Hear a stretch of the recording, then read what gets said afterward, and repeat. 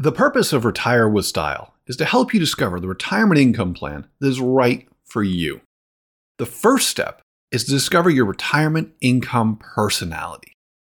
Start by going to risaprofile.com/style and sign up to take the industry's first financial personality tool for retirement planning.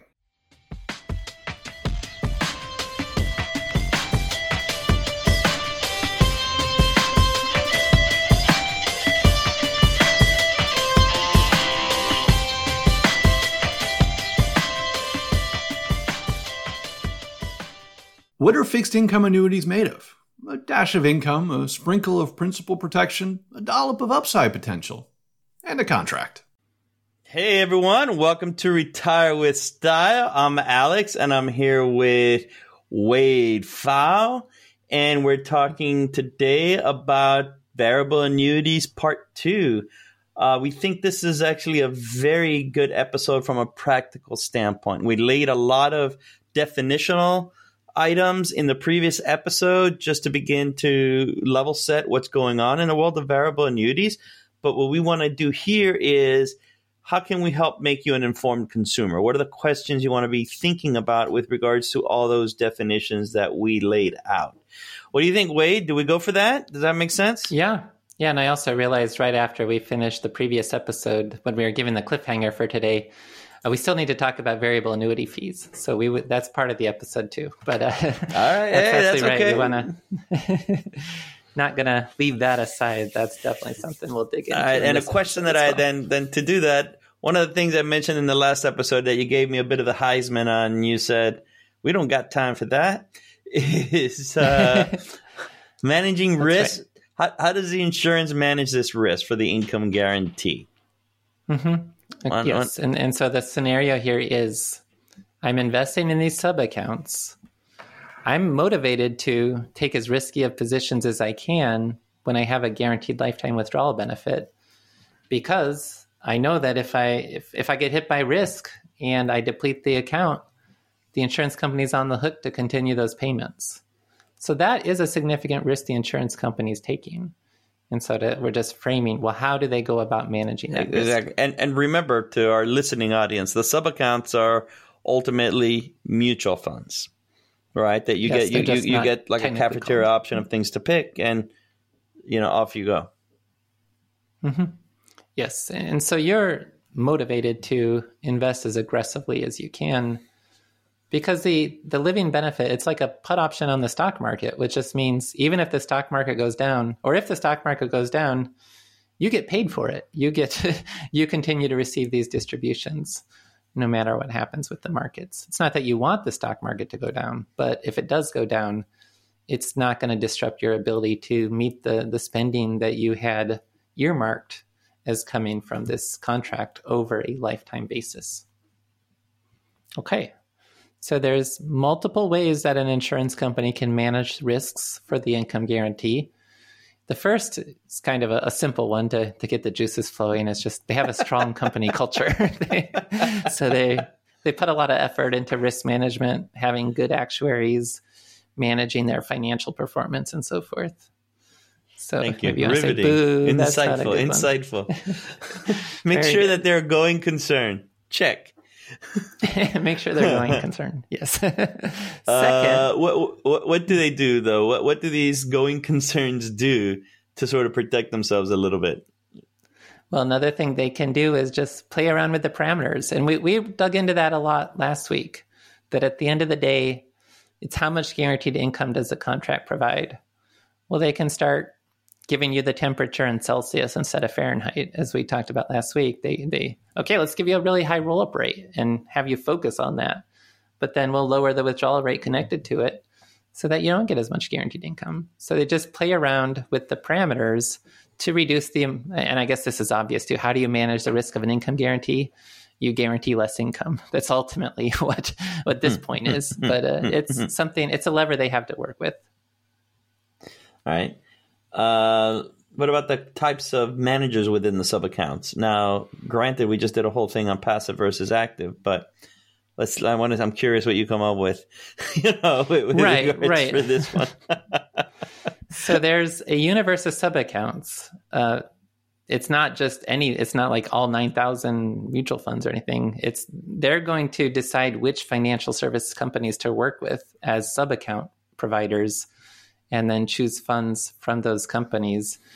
And they want high quality funds. Now, right, we get into this active management type issue, but they're doing their best. They don't want duds, or they don't want really terrible managers as sub-accounts, because they want those accounts to perform well, because the better the accounts perform, the less likely they're going to be on the hook to make these payments. They're not on the hook.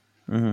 Yeah, so they do put a lot of effort into choosing the sub-account managers, or choosing the companies that they work with.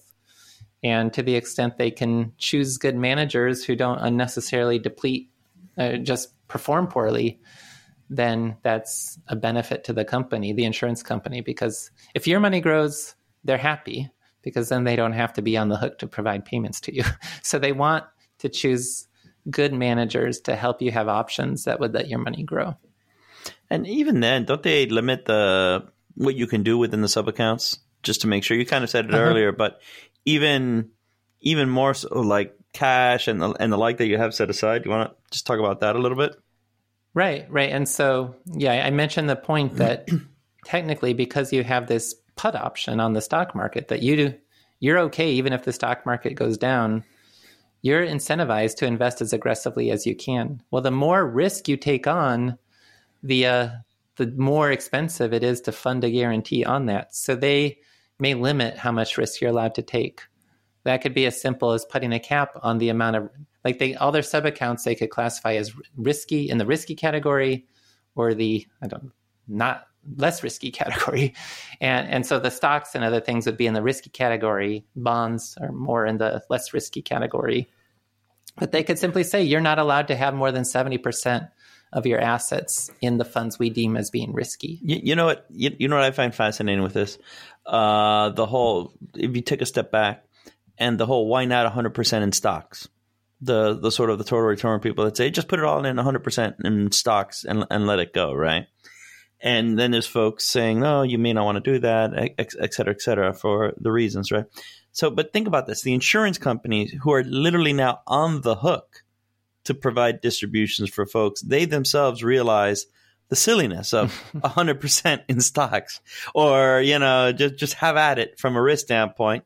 This is almost like the manifestation of why you don't do 100% in stocks. I mean, they do the math better than anyone else in the world. And they've figured out, magically, hey, you know what? We need to control how much risk people are taking with the underlying investments if we're going to guarantee, distribution from it. Mm-hmm. Right? You follow what I'm getting at? Yeah, it's a great point. Yeah, they realize that it's not less risky for them if you're in 100% stocks. Yeah, exactly. They're not telling you buy leverage ETFs. No, that's the crux of the matter. And some companies may market providing more investment freedom, but that's the idea. You generally would have some sort of cap on your risky allocation, whether it's 60%, whether it's 70%. That's one direction they can go. Another direction they can go is just the sub-accounts are focused more on volatility controlled type fund offerings, so that they're trying to keep the volatility of the... Yeah, but that's the same thing. They're just cutting off tails. I mean, it's... Yeah. And then, another direction they can go too is require cash positions. So you've got all these sub-account choices, but you may be required to keep at least 10% of it in cash, as an example of how that could work. Yeah, it's an effort to... You're motivated to invest more aggressively. They're motivated to not have you invest more aggressively. Although they want you to invest somewhat. I mean, there is like a balanced portfolio. They do expect to grow. It's just the cost of providing a guarantee increases the more aggressively someone is investing the funds. I mean, this is the whole, there is no safe withdrawal rate from a volatile investment unless you sort of make adjustments. And there's one more issue there too, that the insurance company is exposed to behavioral risk. So if you're a bad investor and you go 100% stocks and then the market crashes and then you panic and sell your stocks, just like we know in a brokerage account, you may completely destroy your retirement.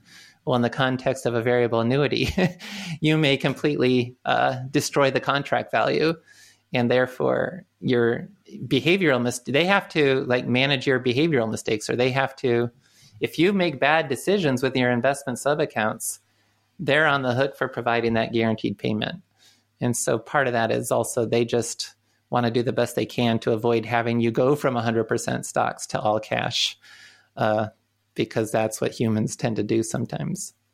But that's an element they're trying to manage as well. It's almost like their investors are the id and these guys are the super ego, and maybe you come up with the middle ground, from a performance standpoint. So that's how they manage. Go on. Well, there's one more. They can raise the fees they charge. That's a good segue. That's a good segue into talking about variable annuity fees. Yeah, and how do these fees work? I mean, and again, this goes back to, I've said it since the beginning. There's bad everything. There are bad mutual funds. There's bad whatever you want. There are bad variable annuities, if you will. But that doesn't, I don't want it to be a throw the baby out with the bathwater kind of thing.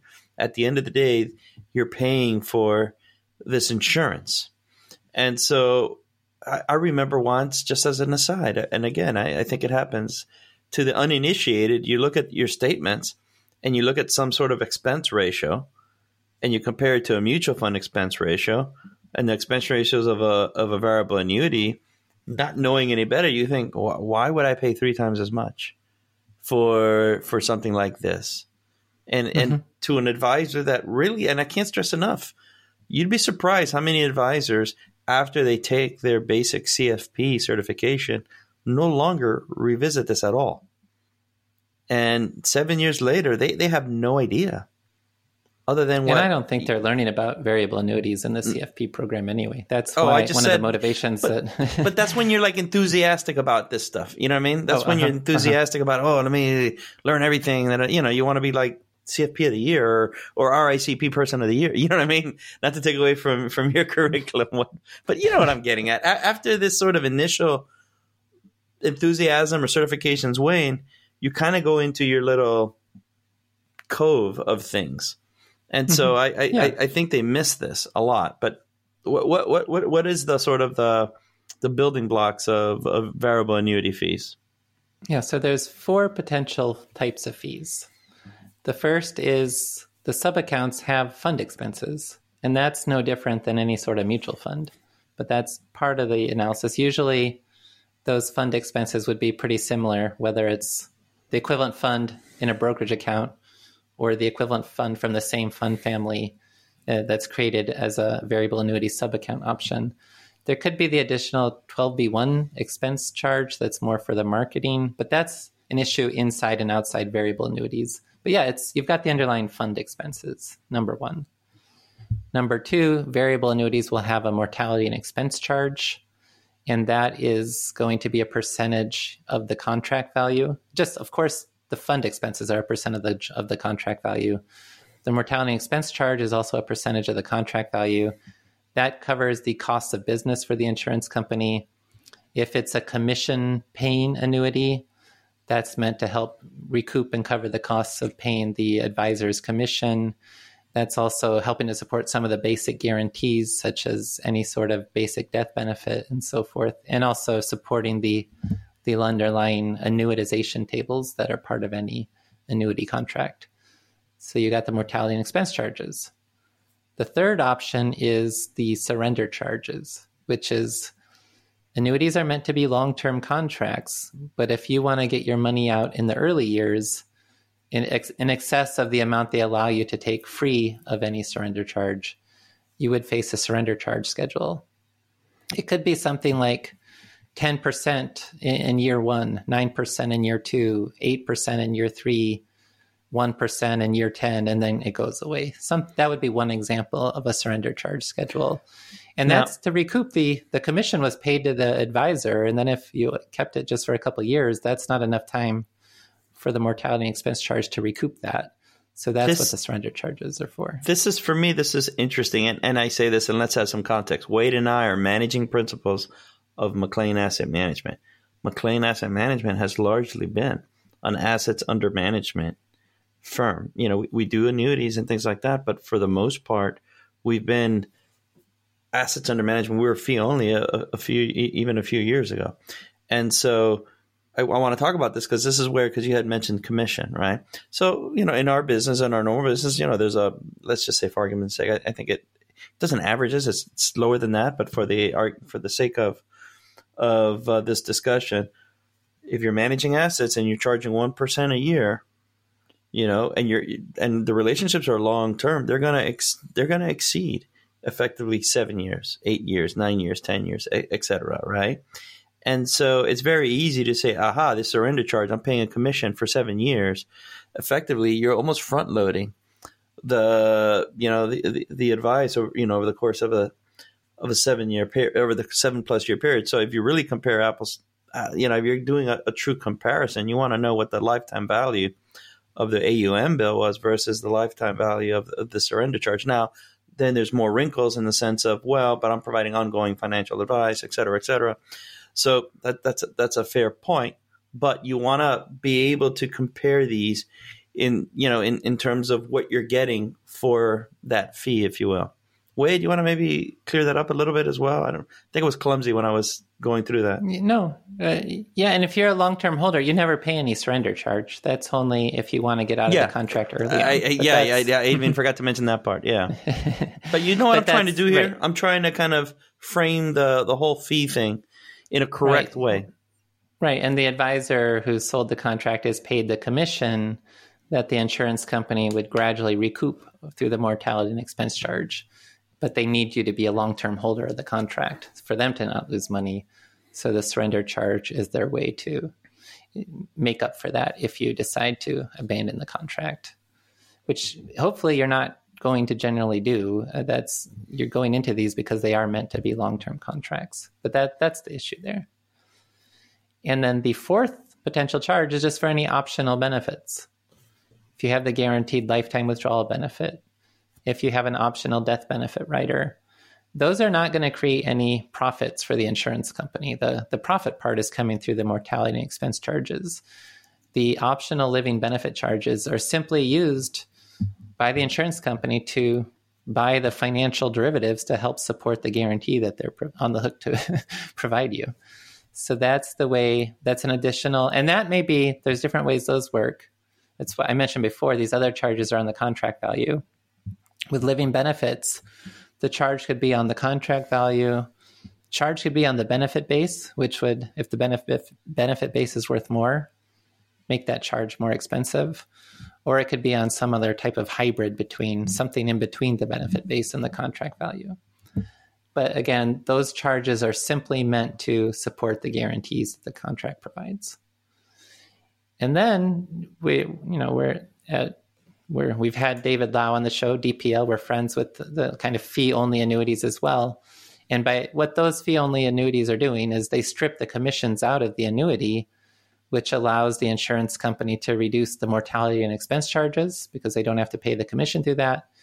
And it allows the company to potentially reduce or even eliminate surrender charges because they don't have to recoup any commission since it's a non-commission annuity. But it's not a but in the negative sense. It's just, but be clear, the advisor most likely has this now on their assets, and so they are charging an assets under management fee for this annuity within their overall cost. So they kind of shift a little bit as opposed to disappear.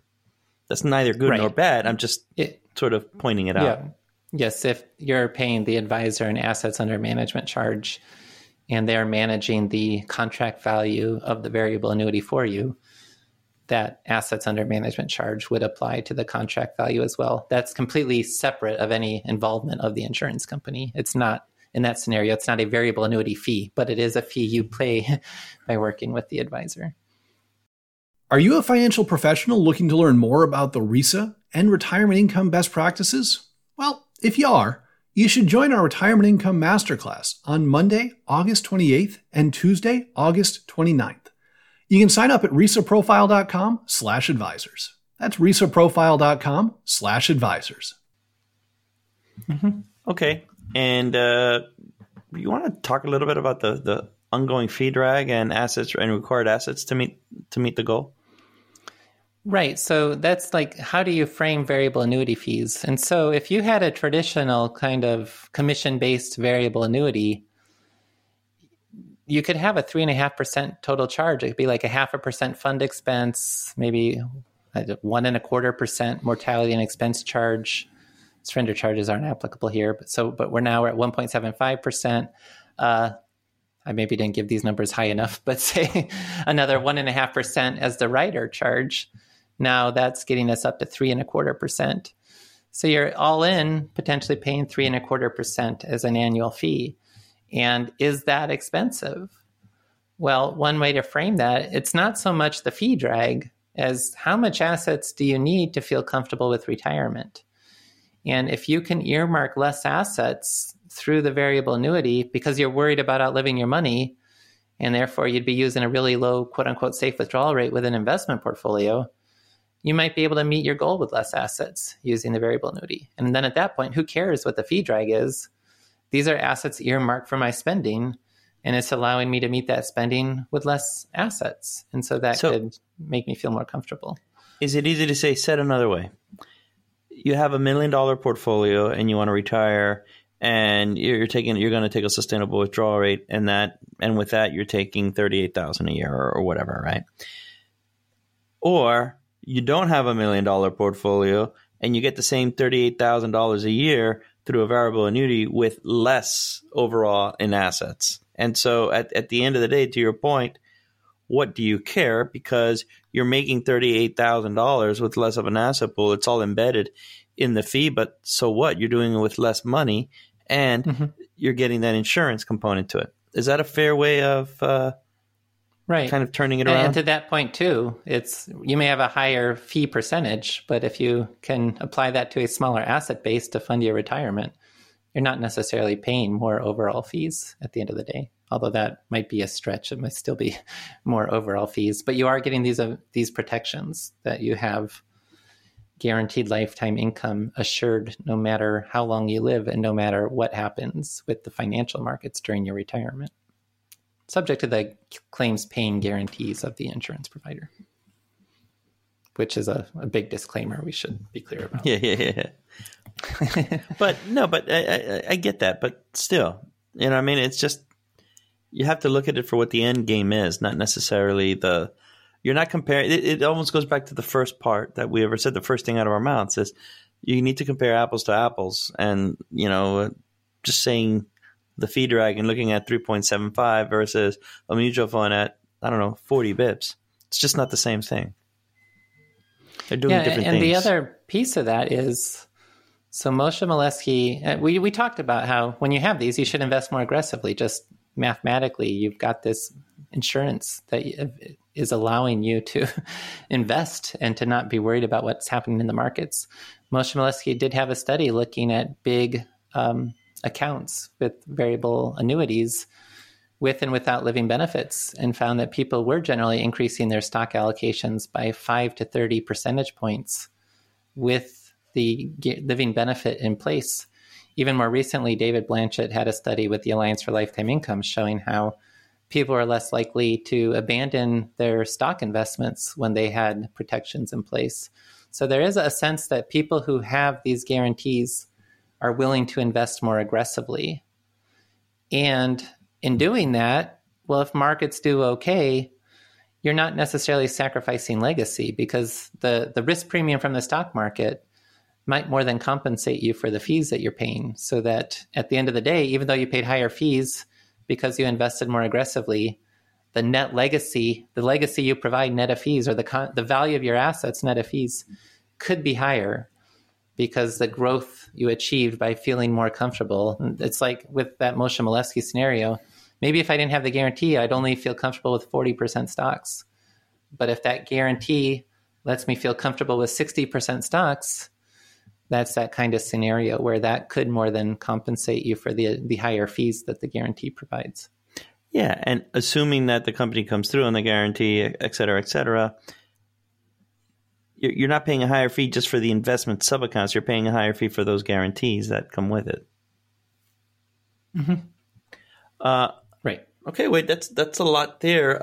Let's say here, if you're now looking at these things, you're not looking at a variable annuity, or someone's pitching you this, or you're at a chicken dinner because you were like, let's do this as a goof, and you showed up and you start listening to folks. What questions can I ask? What questions should you start asking yourself to be an informed consumer? Let's say if you're, we talked about the roll-up rate last time, right? I would think, simply put, the trick there is, okay, at the very least, you want to know if the roll-up rate is simple or compounded. Is that like actually, I would say, as we're saying these, in the podcast, we wrote down a bunch of these questions. It'd be helpful to just think these through in terms of becoming an informed consumer. So there's a roll-up rate. What are those? Why would we ask that to figure out if it's simple or compounded? Yeah, and also just so we can talk about the deferral stage before you turn on guaranteed income. Oh, okay. Yeah, this is what the guaranteed income will be, the risk management of the company. And also, just to be clear, there's so many levers in these contracts. So when we say that approach A is better than approach B, yes, but then if that's offset somewhere else. But yes, everything else being the same, when you look at the roll-up rates, of course you want to know the value. Is it 4%, 5%, 6%, 7%? But then is it simple or compounded? And all else being the same, a 7% compounded roll-up rate is better than a 7% simple roll-up rate, because the compounded roll-up rate is going to roll up on top of past roll-ups. That's what compounding interest is all about. You get growth on growth rather than just growth on the initial value. And to your point, this is where, in isolation, yes, but you also have to consider what that is ultimately with a withdrawal rate. And this goes back to your Fahrenheit and Celsius comment before. Yeah. And with a long enough deferral period, a 6% compounded roll-up rate could easily grow the benefit base more than a 7% simple roll-up rate, for example. Yeah. Okay. What other things within the roll-up features they should be thinking about? The big one would just be, how long is the roll-up rate applied? Like, you can generally start purchasing living benefits in your mid-40s, but if you're 45 and you're thinking to retire at 65 and you're thinking, I want to get that roll-up rate for the next 20 years, well, read the fine print. The roll-up rate may only be available for 10 years, and then there's no more roll-ups after that. So just make sure you understand how long the roll-up rate is applied. So this is important with regards to your potential date when you're thinking about retiring, or if it's for longevity purposes when you're thinking about doing that. So this could be relevant actually when you're in that stage of that whole bridging component to things. In terms of step-up frequencies, how frequently are step-up opportunities provided? That would be something that would be interesting as well, because we talked about step-ups, they're sort of path independent from roll-ups, if you will. Right. And this matters too, because the most common step-up frequency would be annual, and then you're looking at contract anniversary dates. And we really didn't get into this specific point in detail, but if I bought the contract on April 3rd and I have an annual step-up opportunity, we look at where the market is every year on April 3rd. If the market doubled during that year, but then came back down so that on April 3rd it's back to where it started, I wouldn't get any step up. So all else being the same, more frequent step ups are better than less frequent step ups. And it could be quarterly, it could be monthly, it could be daily. A daily step up looks every day, and it's still probably not intraday. So if the market was up at noon but was back down by closing time, you wouldn't get the true high water mark there. Could you imagine like an intraday? An intraday step-up opportunity. But the more frequent the opportunity, the more likely you are to lock in a new high water mark. And the other piece is, and this is helpful, to me, step-up applies to the contract value. Roll-ups are just roll-ups. They're just going to increase by whatever. Remember, roll-ups, though, aren't investment rates of return as well. That's the other piece. Nor are step-ups.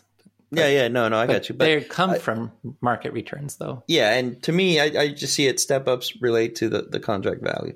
Now, we said this earlier, but I think, and this is because of the alliteration throws me off. It throws me off, so I can imagine everyone else. Do step-ups stack on top of roll-ups?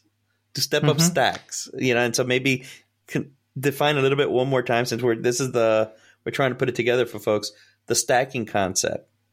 And then do they stack on top of roll-ups? Okay, so stacking is better than not stacking. Not stacking means the roll-ups are always applied to the initial benefit base, which is usually the initial premium put into the contract. So even if a step-up got you to a new high watermark, the roll-ups would continue to apply to the initial contract value or initial benefit base. And so you may get a long time where your benefit base is flat because the roll-ups are trying to work their way up to where that step-up got you. Whereas stacking means if you got a new high watermark, you step up, the underlying contract value achieved a level higher than it ever was and higher than the benefit base was, higher than any of the past roll-ups got it to. Then you reset the benefit base to that level.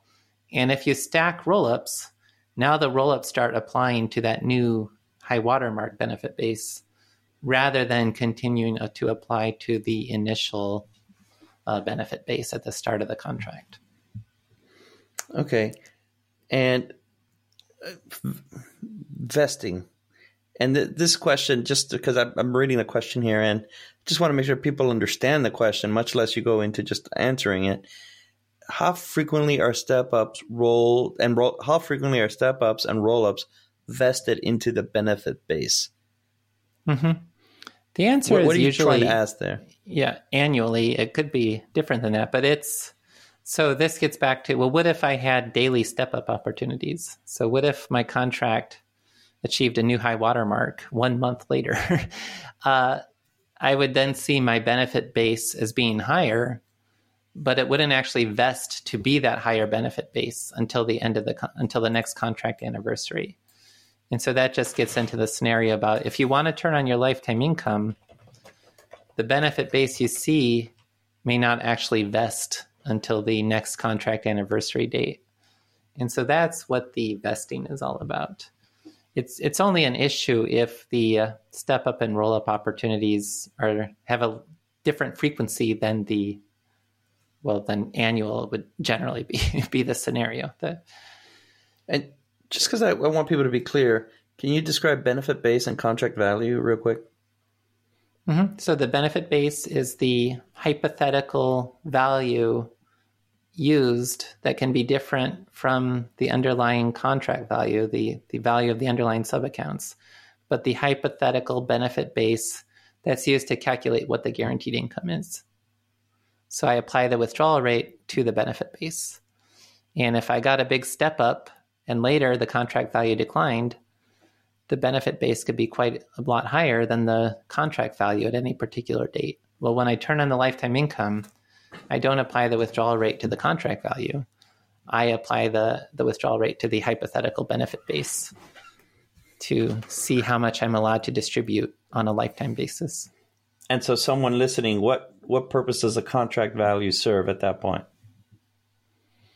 It's still, if it continues to grow, if the contract value is close to the benefit base, you can still, so roll-ups stop when you turn on lifetime income, but step-ups continue generally. And I always have to say generally because every contract's different. But generally, step-ups continue after you turn on lifetime income. It does just become more difficult over time to achieve step-ups to a new high watermark because now it's not just net of fees, it's also net of the distributions you're taking. Okay. But I think now we're really shifted into the distribution period. So we're turning on the lifetime income. Okay. And so now we're distributing, right? And so income guarantee amount. What's a question someone's going to want to ask themselves when they're looking at the income guarantee amount? So someone's presenting them all these annuity levers. And think about how this is not an easy thing, right? Because there were all these deferral period considerations, right? Now distribution period considerations. Income guaranteed amount. What should someone know? Yeah, and even before mentioning that, it's probably worth reminding everyone again that with a living benefit, we're not annuitizing the contract. Oh, yeah. So the guaranteed income amount is the amount that's defined as if I'm paying for that insurance, I'm allowed to take out this amount of money each year. And if I don't take out more than that, I will maintain my guarantee that should this act of spending this amount every year cause the underlying account to deplete, those payments will continue at the defined level in the contract. And so the guaranteed income amount is ignoring the step-ups. You could get step-ups to increase this even more, but if you don't get any step-ups, it's that interaction of the roll-up rates for your deferral period and then the withdrawal rate based on the age you start those distributions. So it's like that example where if you had a 10-year deferral and 10% simple roll-ups and a 4.5% withdrawal rate, $100,000 premium would guarantee you at least $9,000 after 10 years of deferral. And it could be more if you got a step up along the way. Let's take a moment to let the audience know that this show is sponsored by Retirement Researcher. You can learn more about Retirement Researcher at retirementresearcher.com and subscribe to our newsletter, where you'll receive weekly actionable information for your retirement planning benefit. Retirement Researcher is an online community devoted to helping you create the retirement income plan geared towards your goals. Okay. And how would you define then guaranteed withdrawal rates? Yes, so the contract will have a schedule of guaranteed withdrawal rates that's not gender specific, but it is age specific. But it's usually not age by age. It's typically more in age bands. So I'm completely making up numbers, but it could be, say, between the age, if you decide to turn on the lifetime income between the ages of 60 and 64, maybe you'll get a 5% payout rate. If you turn on the income between the ages of 65 and 69, maybe you'll get 5.5%. Between 70 and 74, maybe 5.5%. Something like that. It's just an age-based set of withdrawal rates where, depending on the age you decide to turn on the guaranteed lifetime income, not annuitize the contract, but just turn on the living benefit, it's going to tell you what percentage of the benefit base you're allowed to receive. And that is based on the benefit base and that amount. And now this is where there's so many caveats because all these contracts work differently. What I was describing just now was really these withdrawal rates are based on the age you turn on the payments, not the age that you open the contract. But there could be cases where those withdrawal rates are based on the age you open the contract rather than the age you turn on the income. Wait, again, for the uninitiated, if you wanted to turn off the income. Oh, yeah. Could you turn? You're not required to take out the guaranteed amount. You can leave it in there. That's where this would be the Moshe Milevsky critique of you're paying for insurance, but you're not taking advantage of it. But yes, it's because you're not annuitizing the contract. You're not forced to receive that check in the mail. You could decide not to take out the full guaranteed amount. You could also take out more than the guaranteed amount, and then there would be some sort of provision about how that would reduce the subsequent guarantee.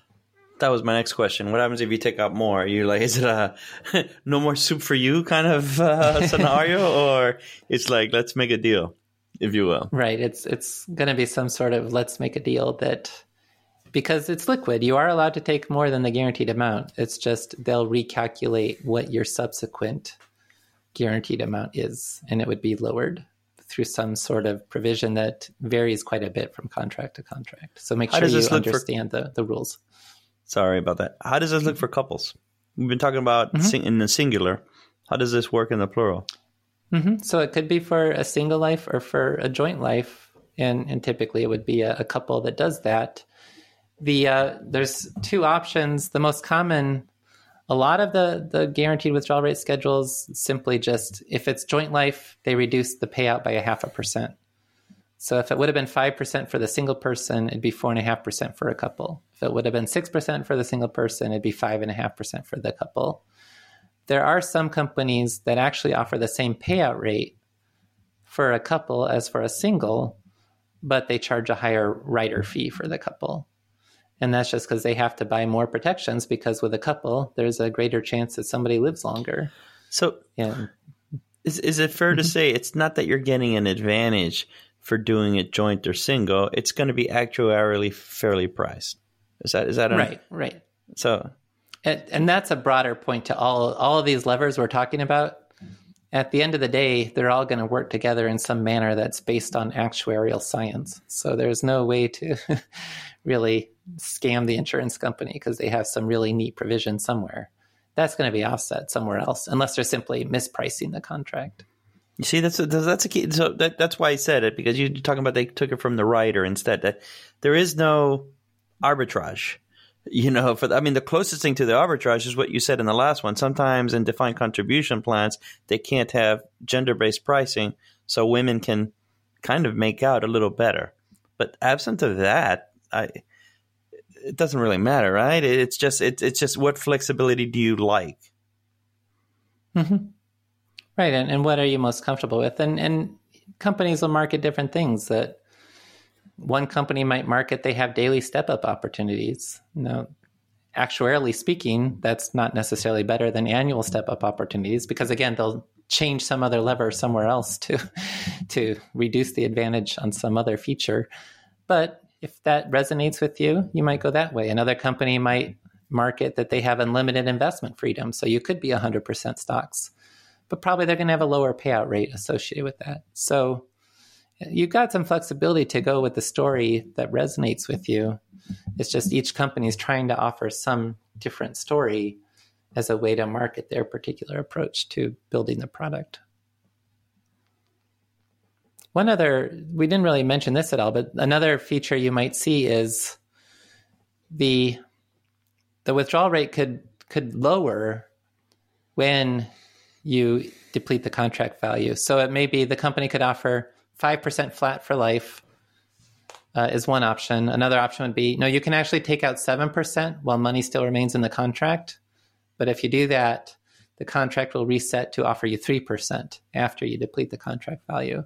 So that could be another just example of a lever you have to play with. And that might sound really bad. Why would you want the income to deplete after the contract value runs out? But in terms of the sequence of returns risk, it's always the partial annuity strategy. That much higher payout rate early on helps to protect your other investments so that they're better prepared to provide the difference when that contract value depletes. You said something, and I want to ask a question, I'm trying to see, and forgive me if I'm not getting it right. I'm just trying to constantly put myself in a consumer listening to this for the first time, and I'm thinking, how did I feel listening to this for the first time? And what you just said made me think, the contract value is depleted and I get 3%. Is that what the annuitization is? Yeah, with that settlement phase where now the insurance company's on the hook to start paying you out of their pockets. Well, in this scenario I just created, you were allowed to take 7% of the benefit base each year, but when the contract value depletes, and this is not a surprise, you were told this, but the settlement phase is going to give you 3% of the benefit base. And that's an option you may have had. Another option may have been you're allowed to take 5% a year, but then in the settlement phase, you're allowed to continue taking 5%, or you would receive 5% of the benefit base on that ongoing basis. And again, you may say to yourself, well, why wouldn't I do that? Well, because you're going to be paying for that. You're paying for that extra 2 percentage points in some other sort of lever, if you will. But that may give you more security. Mm-hmm. Impact of non-lifetime withdrawals. Yep, and that's so even when you're in the deferral phase and you want to take out a distribution, you can clarify that you don't want to turn on your lifetime income. You just want to take a distribution. And that's what we talked about. There's going to be, every contract's different, but they're going to do something to then lower the benefit base if you do that. And conversely, even when you're taking the lifetime distributions, you could decide to take more than the lifetime distribution. You can do so. It's just they will recalculate the benefit base accordingly and reduce it so that you would have less subsequent guaranteed income. But that's the same logic of a brokerage account. You can spend as much as you want, but if you spend more, you're just going to reduce the chance of being able to spend in the future. It's the same idea. It's just made more explicit with the variable annuity. You can spend as much as you want, but if you're going to spend more than the guarantee you're paying for, you're just going to get a reduced guarantee for the future. Wait, you can spend as much as you want as long as it's zero. There you go. Yeah, no. And so okay, just as we're winding here, we talked about the questions from a deferral period. That has to do with just the interplay between the roll-up rate, the step-up rate, the stacking, vesting, contract value, etc.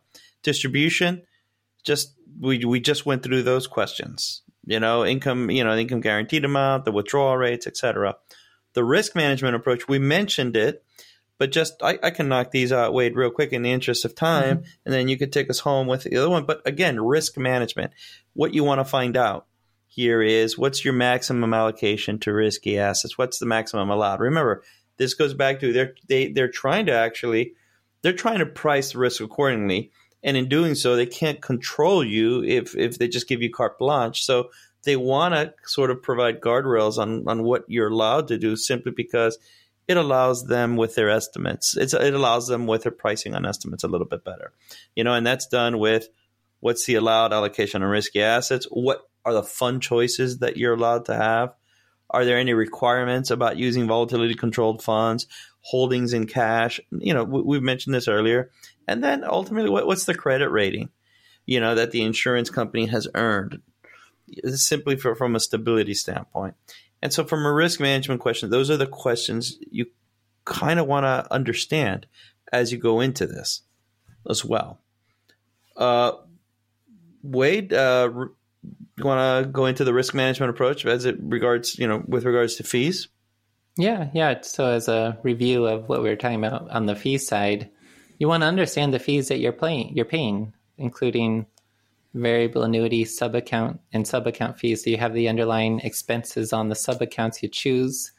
You have the mortality and expense charge for the annuity contract.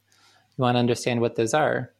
And generally, those would be applied to the contract value, but you want to just make sure that is the case, that they're not applying them to the benefit base would you mind or some other metric. Because it's a new term for the uninitiated. And you said it, but just mortality and expense charges, those entail?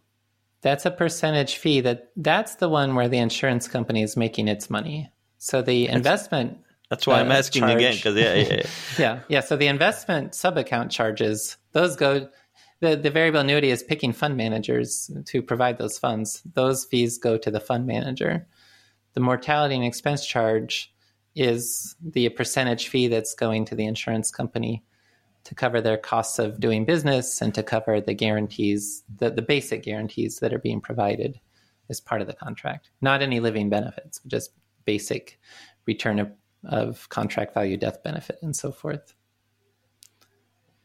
Yep. And then if you have an optional rider for guaranteed lifetime withdrawal benefits or an optional death benefit or some other type of optional living benefit, there's a fee for that. And that's going to be used to purchase the financial derivatives to support the guarantee. It's not, the insurance company is not making money off of their rider fees.